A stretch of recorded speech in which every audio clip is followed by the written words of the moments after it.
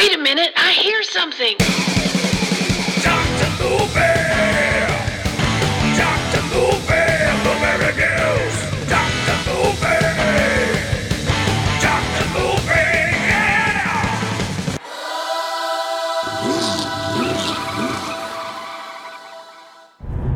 Hey, what's happening, everybody? Welcome back to Dr. Movie. Another show from the cab of a car. Driving down the road. The best way to talk about movies. Wanted to jump back in here and start doing some movies that I just grew up watching a ton. Man, this one here, 1982, They Call Me Bruce. I tell you, I was a little hesitant of revisiting this one because I remembered loving it as a kid, and I remembered some of the jokes, and I thought, this is probably not gonna hold up. To my surprise, I might even like it more now than I did growing up, or when I saw it as a kid. There's, I guess, a lot of stuff that I missed about it before, because it was all based on the humor of him being confused as, you know, like Bruce Lee. But I don't know, man. This was a fun revisit. So yeah, They Call Me Bruce from 1982. It says it's a comedy action movie. It was directed by, whoop, where'd we go?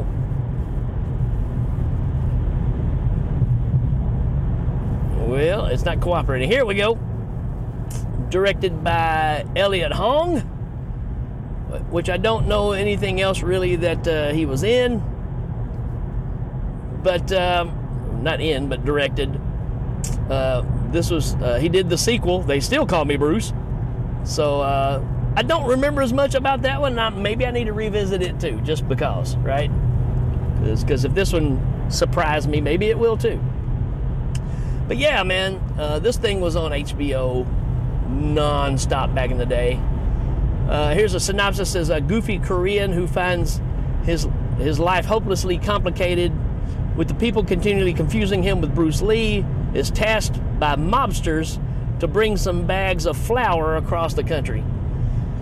Yeah, I mean, this whole movie is a weird setup of trying to put this guy in a situation, right? Let's see. Do we have a why to watch on this? That would be, here we go, why to watch. Good story, ridiculously fun, and no political correctness, just tons of laugh.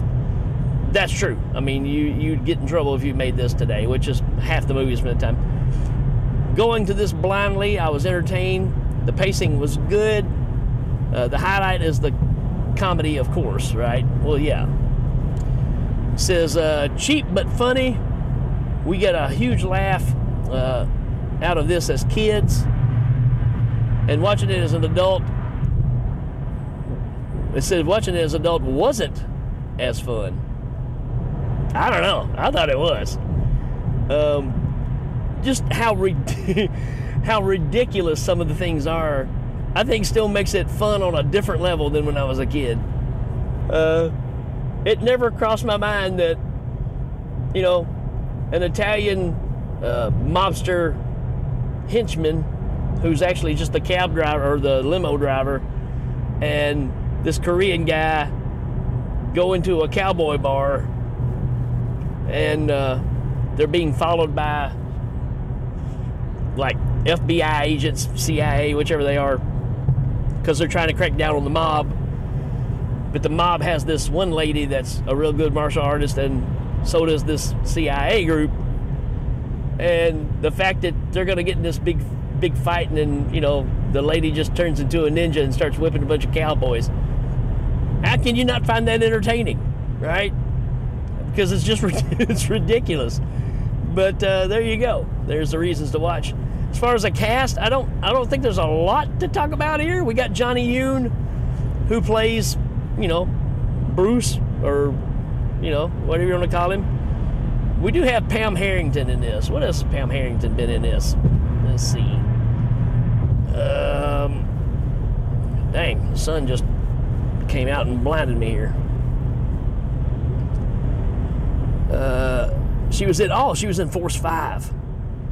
Another great kind of martial arts flick from this time. I need to do that movie.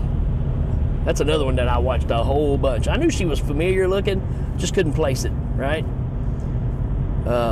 Margot Hemingway's in this, so there you go. And then you got a bunch of familiar faces. Let's see. Sorry, folks, my screen's messing up here. I can't see anything.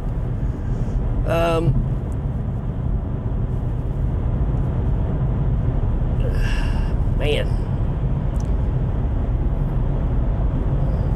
This is really hard to see. Who am I wanting to talk about? Bill Kirchenbauer's in this, right? I love Bill Kirchenbauer. Comedian from that time period. Was on a TV show that I absolutely love, that I don't know a handful of people that know this show, but it was called Fernwood Tonight with Martin Mull and Bill played a character called Tony Roletti, who is a local lounge singer. The whole show is based on a little small town, and this is a local TV show, just talking about the things happening there, and it's all ad lib. There's hardly anything that is really scripted in this show, and that's what makes it amazing. And you had some, Jim Varney, all these people would come on there, and that's where they kind of cut their teeth, was on this show. But Tony Roletti will always be one of my favorite characters of any kind of TV show, and that's Bill Kirchenbauer. He plays a guy on here who's going to be a hitman that's supposed to take Bruce out, and he starts discussing all these different ways of how to kill the Chinaman, right? And it's ridiculous, but he's the perfect person for that role. Like I said, you're going to see a bunch of people that you've seen in movies go, oh yeah, I know that guy. He always plays an Italian mobster, and that's what you're getting here. It's all those roles. And but as far as the movie, our main character, whose name is not really Bruce, but everybody calls him Bruce. That's how we get the name of the show. He ends up working for the mob, and the fact that they've got Bruce as their cook for an Italian mob is ridiculous enough, right? But apparently he, makes his own noodles, and he uses this special flour.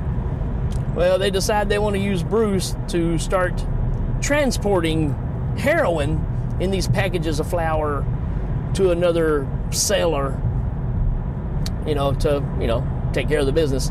So that's where the whole entrapment thing kind of happens, and Bruce is this character.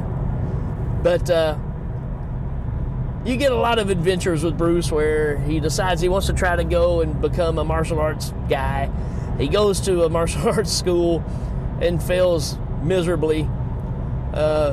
Pulls out he sees a guy that pulls out a pair of nunchucks, and he's flipping them around, and he grabs a hold of it and breaks a vase that's up on a shelf. And I mean, the teacher's just going insane, wanting him to just get out, keep those, get out of here.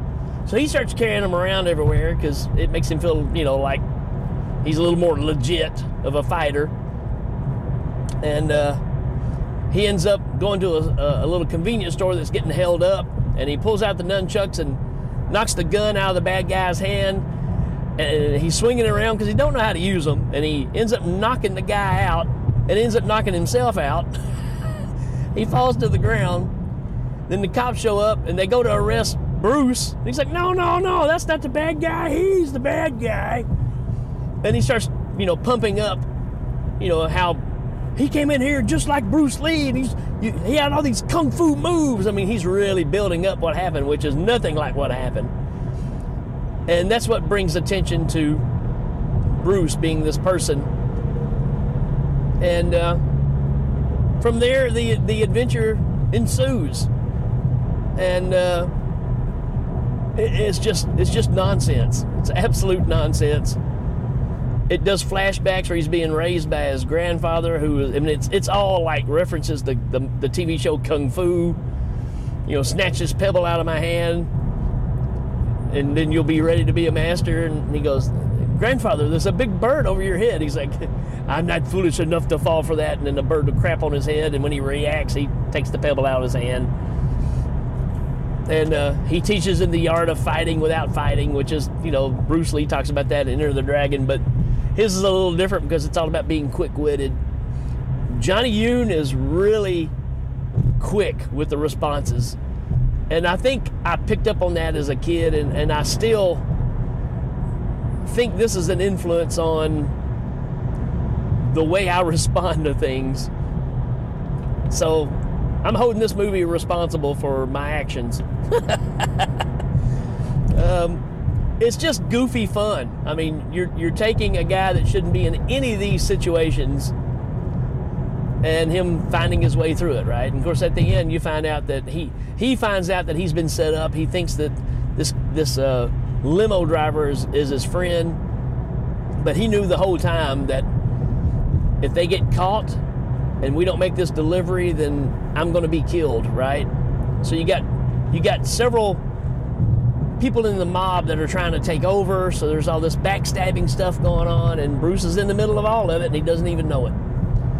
He runs into Pam Huntington again, and she acts like she's interested in him, wants to be her girlfriend, his girlfriend, gives him a necklace, which actually has a microphone in it, so they're recording all of his conversations with all these mobsters.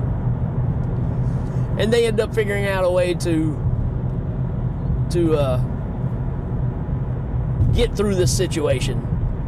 So they make a plan of, a setup for these mobsters and winning the day. And that's really this movie in a nutshell. But you're really watching it for Johnny Yune. Johnny Yune is just great in this movie, And I don't know him for anything else. I don't know if I've ever even seen him in anything else. But, there's a lot of things, again, that you just could not do in movies nowadays just because we are so sensitive about everything. You can't make fun of anything.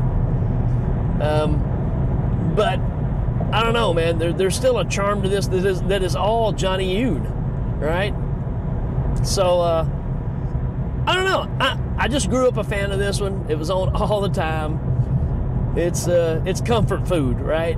And I'm really surprised going back and watching it now that I still enjoy it. I figured I wouldn't, because I thought it was just going to be these silly one-liners, and that's all this movie has to offer. It's actually got some pretty good stuff in it. It's entertaining. So there you go, folks. That's my take on They Call Me Bruce. Let me know your thoughts. If you're a fan of this one, let me know. I didn't rate this one. I'll give it it's a 3.5 out of 5, right? It's not a masterpiece, but it feels like home, right? It's one of those things. It's not a bad movie. It's not really a good movie. It's just kind of right in there. But for me, it just works. All right, folks. We will check you later.